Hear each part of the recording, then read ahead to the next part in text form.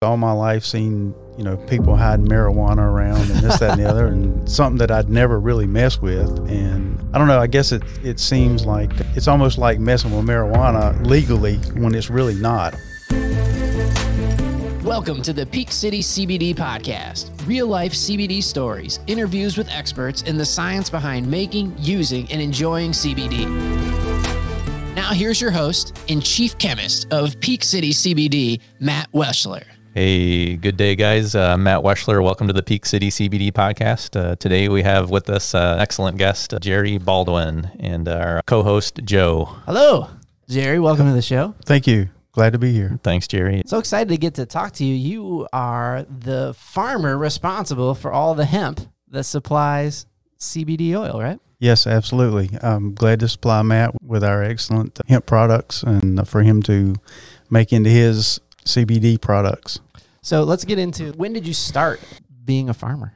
I started about 5 years ago. My wife and I decided we wanted to buy a farm and started looking around, and we got it. And in order to keep it as a farm, you have to produce something. And we started with hay, and she said there was too much labor in that. And so the hemp thing kind of came along, and we started doing that 2 years ago and found out there's a lot of labor in that too. It's just that she doesn't have to participate in that as much. Yeah. So you started before the legislation changed, before it was legal to grow hemp here. No, it was actually legal to grow 3 years ago, and this will be our third season coming up this year. Okay. So you have to have a license to be able to grow it. You already have to have an existing farm with farm income, and then you have to have a license to grow the hemp specifically. That's interesting. It is, and I thought, Jerry, you were going to say that hemp was no work at all, but I think you no, that's not the case. No, everything has to be done pretty much by hand. Try to do everything organically. It's very labor intensive, and there's a lot to it. There's a lot to make sure that you don't overwater or overfeed or underwater, and just a lot to keep up with. And then when you harvest it, it's all done by hand, or at least for the CBD, it's done by hand. And then you have to shuck the plants by hand. So it's really a lot of labor involved. Yeah. And Jerry, this is something we were talking a little bit about yesterday, but I think I didn't really know a lot about this, but there's the hemp comes in different varieties, right? One variety can be used for like textiles and other things like that, more industrial. And then there's the CBD variety as well. Correct. Yes. So it is different. Yes, it is. The stuff that they use for fiber is usually, it'll grow 15, 16 feet tall, 18 feet tall. And you can have male and female plants. What you use for the CBD, they have to be all female plants. If you get male plants around, they will actually pollinate the female plants and turn them into males as well. They'll grow seeds. And when they grow seeds, they don't produce as much CBD. So you want all female plants, and the ones that we grow will grow only about 5 or 6 feet tall at best. Why is it important to grow organic and pick by hand in order to get the highest quality CBD oil product out of it? Because the hemp plant will pretty much take anything in the soil that you put in it, and it actually is used in some cases to clean soil.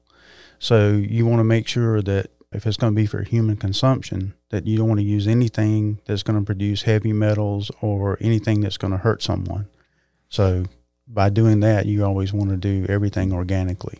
And there's another cool word. I like cool words from the guys who do stuff, podcasts like terpenes, but the hemp is a bioaccumulator. So that means it sucks all the crap out of the soil. So you want to have good soil because it's a particular aspect of the hemp plant. It's called a bioaccumulator. So and you mentioned that before, that there's only certain climates where it really excels as a crop. And North Carolina happens to be one of those climates. Yep. North Carolina, Kentucky, Colorado, seemingly sort of different areas, regions of the country, but all great for hemp. Were you guys fans of CBD oil before you started getting into the farm, or was it a business decision? You just learned about it as you started growing hemp? Didn't know anything about it at all, and just started reading about it and saw that it was legal and said, hey, I started doing research on it and decided that I wanted to get into it, and it just grew from there. Yeah. There's this great picture of Matt in your field wearing a white suit coat, and it looks like something you'd see out of like a Hollywood Yeah. movie where the DEA is about to come in and raid. Because, do you ever run into things like that as a hemp farmer? Do people think that you're growing weed? Well, it smells just like it. It looks just like it. You got kids sneaking on your property and trying to... No, and that's actually really good because I grow it kind of in the center of the farm where no one can see it. And you can't see it from the road. You have to really go up into the farm to be able to see it. So it kind of keeps some of that from happening, and I don't really advertise with anyone what we're growing. So that so far has kept us safe. Yeah, you don't have like a big banner out front. No, CBD farm here. Yeah. Is there a lot of competition in North Carolina? Are there a lot of people getting into growing CBD? Yes, there are. The first year that I had my license, I think my number was 300 and something. And the last year when I got them, I think I was 1,100 and something. So there's a lot more people that have gotten into it. I think there's tons of hemp on the market, and I from what we hear, it seems like a lot of people thought it would be a get rich quick kind of scheme. I'm going to plant this hemp in the ground. It's going to be easy to grow it, and then I'm going to sell it all and make tons of money. And there's a lot of people in the CBD industry as well for some of the same reasons. And I don't think it's panned out quite that way so far, but it's good. But there's a glut of hemp in the world right now. Yeah, one of the farmers I was talking to the other day in a meeting said that the way to make $1 million in hemp is to start out with $2 million. So, and that's kind of the way it seems to work out. Did you feel there was a steep learning curve, learning how to grow the crop? Yes, there was. There was a big learning curve, especially since I'd never done any of that before and really wasn't a farmer before. It's not really my primary job. So there was a big learning curve on figuring out what to do and what worked and what didn't. What's the size of your operation? I'm growing about 2 acres. We've got a 140 acre farm, but we're only using 2 acres of it to grow hemp, and that's pretty much all I can handle right now. Yep, got to start slow, and it's amazing the amount of oil that you can produce from the hemp. So it takes a very, very small amount of plants actually to make a lot of oil, which can go a long way for Peak City CBD. So I think there's a lot of farmers out there that are perhaps started too big, 10, 20, 40, 50, 100 acres. That's a lot. And that's why there's a glut of hemp on the market, and they're sadly kind of stuck with it today, trying to sell it or do something with it. Can you reuse the female plants to make fiber, or is it a completely different seed that you grow? No, you can use the female plants for fiber as well. There's not as much fiber in it because those plants do not get as large as the ones that they use for fiber. So your 2 acres that you're growing go exclusively to the process of making CBD oil, or do you use the other part of the plant for something else? Well, the first year I did not. For this last year's crop, I actually bought a grinder, and I'm going to grind the stalks and stuff up and try to find someone to purchase those for fiber. There are quite a few byproducts in the hemp. Jerry and I have talked about this as well. So you got the stalks, and even after I'm done making CBD oil, you can kind of, a good analogy is kind of like the coffee grounds after you're done putting them in your drip coffee maker. It's basically essentially garbage, but I think there might be some sort of use for it as well. I hate to let all those good fibers and little bits of hemp go to waste. So we're looking at thinking about different ways to utilize things like that. So yeah, I've heard of things to do with your used coffee grounds. They're escaping me right now, but right.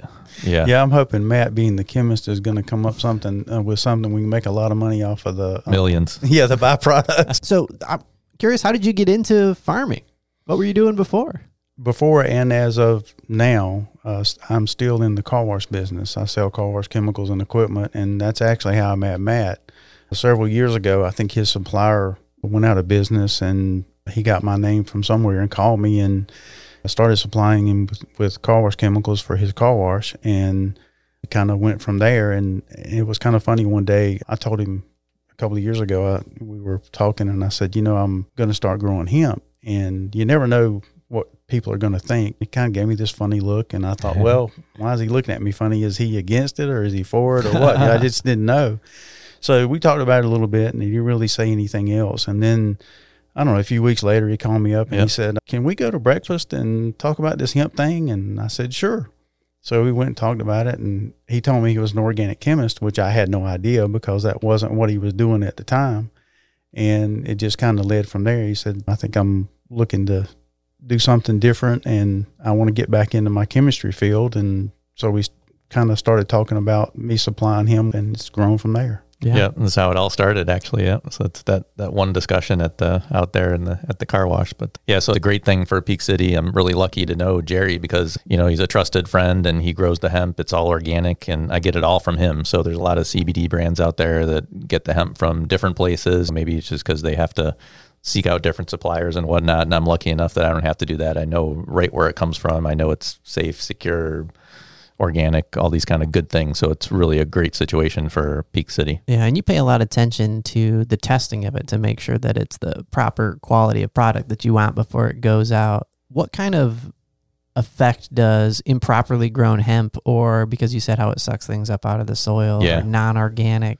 So that means if people use pesticides and stuff, there's traces of that. Yeah, I mean, basically everything that, so if somebody were to use pesticides on the hemp, I mean, this is stuff that's eventually going to end up going into an oil or a topical or whatever that's going to go in or on your body. So that's not good. And obviously mold and mycotoxins, that's all bad stuff for hemp. And that it just gets translated all the way down, all the way down the chain to the end user. And that's obviously really bad. So I would love for you just to kind of unpack for us the process of from in the seed into the ground until harvest. What does that look like? Well, actually, the first year and last year, I used clones so that I could make sure that they were all female plants. And the first clones we bought from a company, and you're paying $4 a piece for those things, and you're planting about 2,000 per acre. So it gets very expensive to be able to plant them. And these are just little plants, very small plants. Yes, and then you put them in. Or at least I did. I used what's called plasticulture. It's kind of like growing strawberries. And then you have a machine, you come by, and somebody's sitting behind the tractor on a planter, and it pokes a hole in the plastic, and they put the plant in the hole and cover it up. And we've already put drip line in, and so you're feeding it from under the plant with a drip line. You're giving it the water it needs and the fertilizer that it needs. And then you do some foliar feeding as it gets larger. And then when it gets time to harvest, you go out and cut it down, and then you have to hang it and dry it, kind of like burley tobacco. And then once it's dry, you actually have to hand shuck it. And they've come up with some machines now that you can use to shuck the plants to get the buds and stuff off of them. And then that's what you use, and the plant base part of it is what you turn into fiber. At Peak City CBD, we use supercritical CO2 extraction to make CBD. It's a mouthful, but what happens is the hemp goes in and it is flooded with CO2 that is at a pressure of about 1,800 PSI. Your car tires are around 30 PSI, so this pressure is huge. It's like a high-pressure bath that grabs the cannabinoids out of the hemp. That goodness is purified in a few other steps, and the CBD mixed with only the highest quality and most organic components around. What you're left with is a high-quality, refreshing CBD product. Learn more at peakcitycbd.com. What's your favorite part of that process? I don't know. I mean, I just like messing with it. It's kind of a unique plant, and it's something, like I said, I'd never done before. So it's kind of interesting learning all about it. And what really excites me is all the benefits it seems to have to help people with different needs, ailments, and sleep, and all that kind of stuff. Yeah, it helps when you feel like you're making a product that's helping people. Yeah, and I can tell you it's exciting to watch the stuff grow, and Jerry's excited about it because just to make a good plant. And so a little thing that he mentioned was drip lines underneath the hemp plant, and I think I've learned more about that over the last few weeks or months, but that's another really good thing to do with hemp is to drip it down by the roots, I think, as opposed to doing, like, you might picture a big cornfield where you have these huge sprinkler systems that like we have in our yard and provide the water to the hemp from up above. But that can actually also cause some mold and stuff because maybe it sits on the leaves, gets in the little nooks and crannies of the hemp plant, which there are a lot of. Or if it's crazy hot here, it probably scorches it. Perhaps too, yeah. But so Jerry's growing it all the right way. So going into, like, you guys both have, or started with, and you still have the car wash thing going, other things. What have you guys learned that has been the most exciting part of going into this CBD business together? Well, I don't know if you can call it exciting. I thought I was going to make a lot of money in it the first year, and I found out that's not the case. And like Matt talking about, thankful for us having the farm, very thankful that he's a chemist and he's buying the hemp, because there's a lot of people out there that are processing or trying to get into processing, and there's a lot of people that have had contracts and they fall through because they don't follow up. So I'm very glad to have Matt to be able to purchase what I grow. I mean, it's a great relationship, and there are some less than savory people here and there, I guess, in the marijuana CBD kind of industry. It's one of those kind of markets, I suppose, overall. So it's good to have trusted people that you can work with, for sure. Yeah, and I think as a consumer, I think it's a really cool story to hear that it's being grown locally, sourced locally, and then turned into CBD oil locally, and there wasn't all this kind of like, I think a lot of us have this fear that there's this big pharma intervention and all the crazy stuff that worst case scenario that you might imagine of things going into it and feeling like, oh, am I getting ripped off? Am I buying snake oil here? Am I? But you guys have a great partnership that results in this product that you control from seed to production. Yeah, no, it's totally the best. I would have a lot more worries, I think, if I were buying hemp from elsewhere. And even though we get everything tested just to make sure it's all good and just to be able to prove it, I would be really cautious if I had to get hemp elsewhere. So no, it's a perfect situation, and it makes really good products. I think just the other day, Jerry and I were talking to some other people out and about, and I think I called it Magic Hemp, and they said, "Oh, is that really what the farm is called?" And I said, "Well, no, not really, but it really is Magic Hemp." So it all goes back to the hemp, the good quality hemp. I mean, and we do some good extraction and formulation and things too. But if there wasn't a good product to start with, it would all not be good. Yeah. What do you grow on the rest of your farm, Jerry? Trees. That's pretty much it. Most of it is in forestry, and there's probably about, I guess, 15, 16 acres that's cleared. And I am doing some hay, and I'm also experimenting with some other things like cabbage and stuff like that. So, still learning, still trying to get into some different things to make it profitable. You mentioned that you love messing with it, like it's a fun plant. What do you like about messing with it?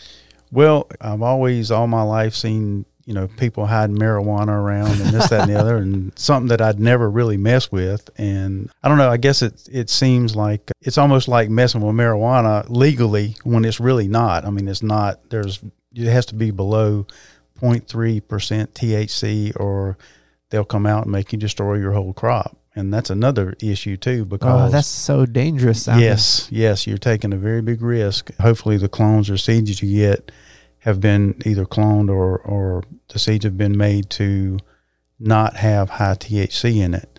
And the state does come out and test. You call them when they're starting to bud, and they come out and take samples, and you pay them and they go test it. And if it's hot, they'll come back and you get one more chance. And if it doesn't pass, they make you destroy the whole crop. The whole crop gone. Yeah, really bad.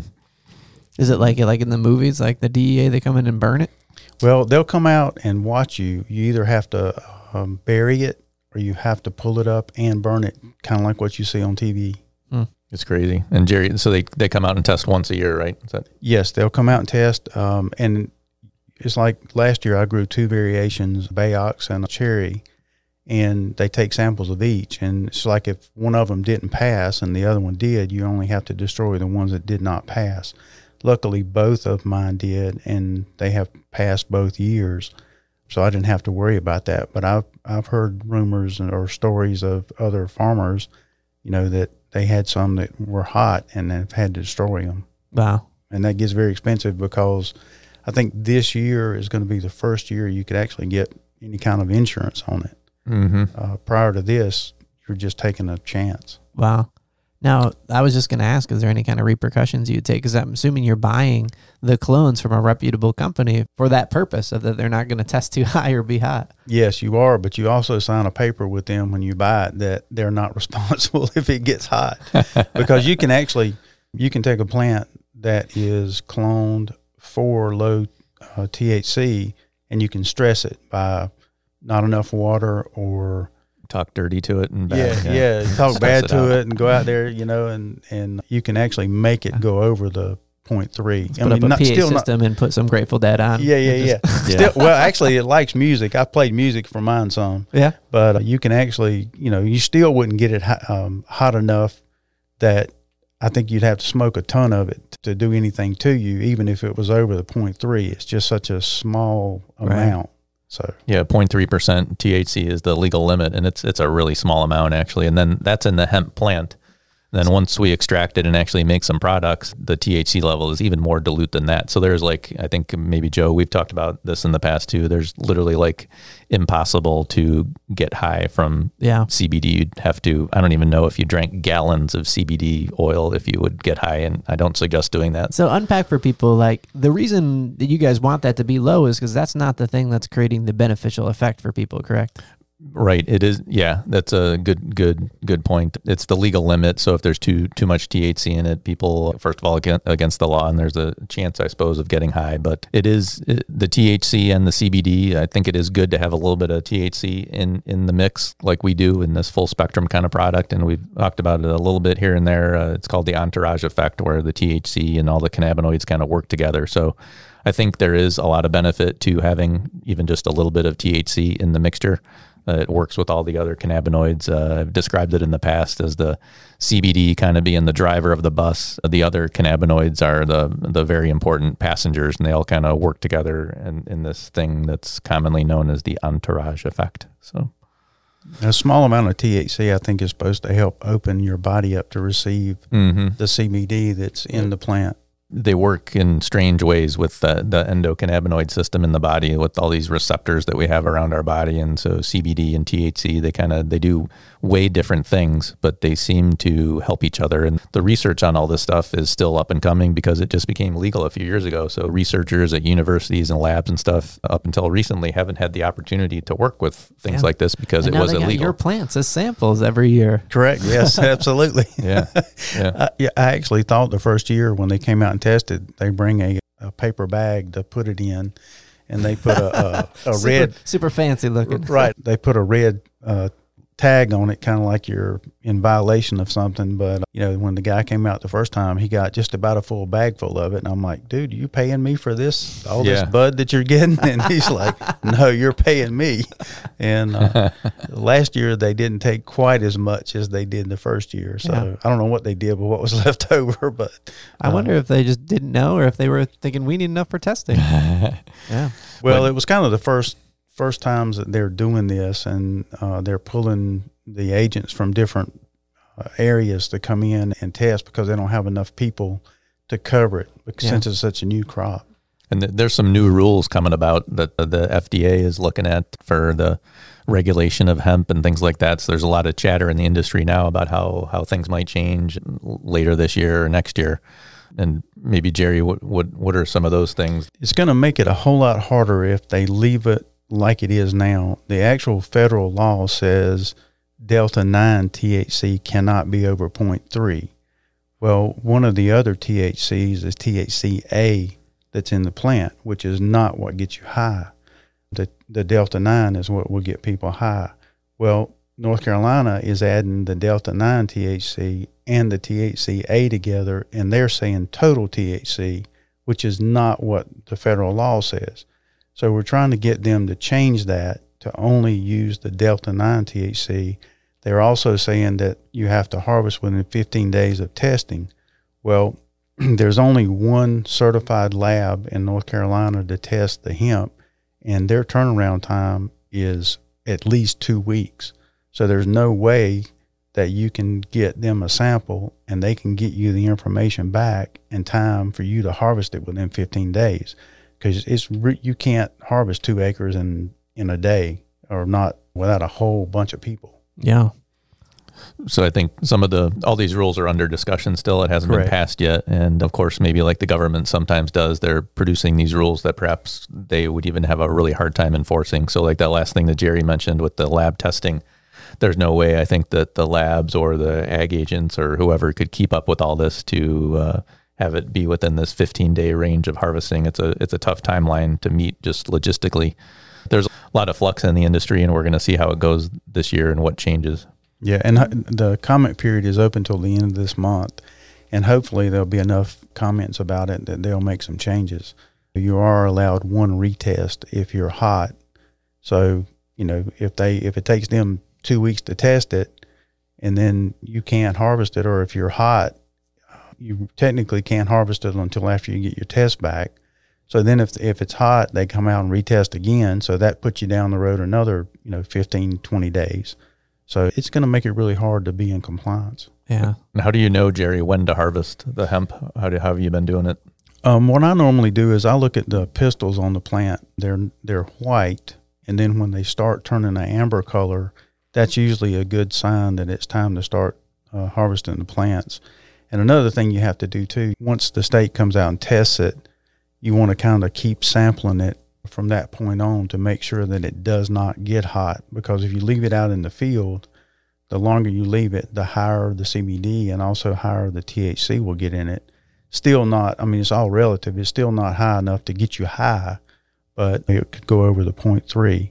So you want to make sure you harvest it before it gets, in that range. So as a point of reference, do you guys know the difference between the amount of the THC found in marijuana versus what's an average amount of THC found in a marijuana plant versus the 0.3 or less % found in a hemp plant? I think I had about 21, 22%. Yeah, it's a lot more. So significant. Yeah, you're talking about a 0.3 right versus 21 or 22%. Big difference. So that's why there's no accident. Like there's not like a marijuana plant like sneaking its way into your crop. They're just very different plants. Huh? Very different plants, and you'd be crazy to put one in there, because if they come out and test and they happen to hit that plant, they come out and test the field in random places, so you have no control over where they're getting their... I bet that's part of their process. They don't want people sneaking in a couple plants and just hoping that they don't test those ones. Right. You have no control over where they're going in your field to get what they're testing, so you'd be crazy to do that. Well, it sounds like your guys' next business venture is you just can figure out how to be a testing facility for hemp farmers. Actually, I do have an in-house tester, and that's nice for Jerry and I have worked together, this past year or so. And you can kind of get an idea before they come out. Get a feel for it. Yeah, and we can also monitor it like as the crop progresses, and maybe monitor as the weather changes. So we need to get a little bit more scientific about it, but it's kind of cool that we can do that. We can just grind up a little bit of the hemp and throw it on my analyzer, and we'll get a read of THC and CBD and other cannabinoids. So it's a good way to assess what's going on with the plant. And so we did some of that this past year, and I think we'll definitely do it again. But so as you guys are starting to learn more about that, are you finding that the levels of CBD, which is the good stuff, and the THC, which is the good in moderation stuff, do they mirror each other? Like if you leave the plant longer, the CBD goes up. Does the THC also go with it? It does. Yes, it will. But it's all, I guess, proportionate. The CBD goes up more than the THC does. So I guess that would be disproportionate, but... it grows faster, much faster. Yeah, the CBD goes up faster than the THC. Yep. And a good CBD percentage from a plant is kind of anywhere above 7% or so. So most hemp plants that are grown well will have maybe between 7 and 15% or so, roughly. So... And the end product that you're testing after you've converted it into an oil to kind of test the efficiency or the effectiveness of the CBD oil, what's that number called? Like strength or concentration I think is what you're going after. So like the way that we, after I take the hemp and extract it and mix it in with different products, kind of the way the industry does it today is you talk about strength of CBD in a particular product. So if, like, for example, I'll make an oil that has 1,000 milligrams of CBD, that would be considered the strength. I mean, that just means like that in that bottle, there is actually 1,000 milligrams of CBD in there. And that's kind of the way the industry does it today. It's more like a by weight kind of a situation versus like a percentage. Okay. You can also, of course, just kind of convert it and make it a percentage. But so when you're as a consumer and you're looking for buying the best product, what kind of number should you be looking for? It depends on kind of what's going on with you and what you're trying to solve in your body, whether it's sleep or anxiety. But a lot of people today are looking for products that are between 750 and maybe 2,000 milligrams of CBD. That's a good solid concentration. And so the way that it works, though, is when I take the hemp from Jerry's farm and extract it, I get after some purification steps and things like that, I get a substance that sort of looks like molasses. It's called a crude CBD. It's got a really high percentage of CBD in it, like maybe 80% CBD, and that's kind of diluted down and utilized in different products. You wouldn't really want to take that straight up. It probably doesn't taste all that good, and it might solve some issues, but perhaps create some others. So, so it's really about finding the right number for what you need. It's not about the highest number is the best. True. It's about finding what you need. Yeah. For pets, for example, many people are giving lower concentration to their pets, like 250 milligrams CBD. But of course, with all the bacon that you can possibly get for a pet. That's fascinating stuff. And yeah, we sell some bacon flavored CBD. So it actually tastes pretty good. It's good for humans as well. It's all I think another thing about Matt is all of his CBD is pulled from the flower of the plant. And some of the stuff on the market you have to be careful about because they make it from the seeds and it's not the same. Does not have the same effects. And Matt can probably speak to that a lot better than me. That's an interesting thing that I think we've all talked about a little bit here and there. But like, for example, if you look at Amazon.com, they sell, if you Google CBD on Amazon, a bunch of things will come up. But the fact is you're not allowed to sell CBD oil on Amazon when what they are selling is called hemp seed oil. And the fact is that in that hemp seed oil, there's no CBD. So it's really a weird kind of misleading thing that happens, at least online. So you got to know where you're looking and what you're buying to make sure you really are getting CBD oil and not hemp seed oil. There's just a difference. Hemp seed oil, you can actually go to Costco, for example, and buy a gallon jug of it for a few bucks, I think. But that's the same as CBD oil. Yeah, so maybe people are putting in the wrong keywords to possibly take advantage of people that don't understand the difference. People wouldn't do that, Joe. I can't believe that you would even suggest CBD that. seed oil and CBD oil. That's insane. That would be misleading. So is that the main terminology difference? So there's CBD seed oil and then there's CBD oil, which is made from the flower? Hemp seed oil, I think, is better. Oil. And then CBD oil, yeah. Hemp seed oil is literally made from the hemp seeds. But watch out. If you got marketed as CBD, make sure it's not hemp seed oil. Yeah. If you go on Amazon and you buy CBD, you're buying hemp seed oil. Hemp seed oil, yeah. It's which might have some benefits for hemp seed oil. I think it's good for you, sort of like coconut oil can be for memory type issues and things like that, but it's not the same as CBD oil. Good advice for people going to buy online. You really want to make sure you get the good stuff. Go to Peak City CBD. Yes. Absolutely, yes, because the more he sells, the more I sell to him. Absolutely.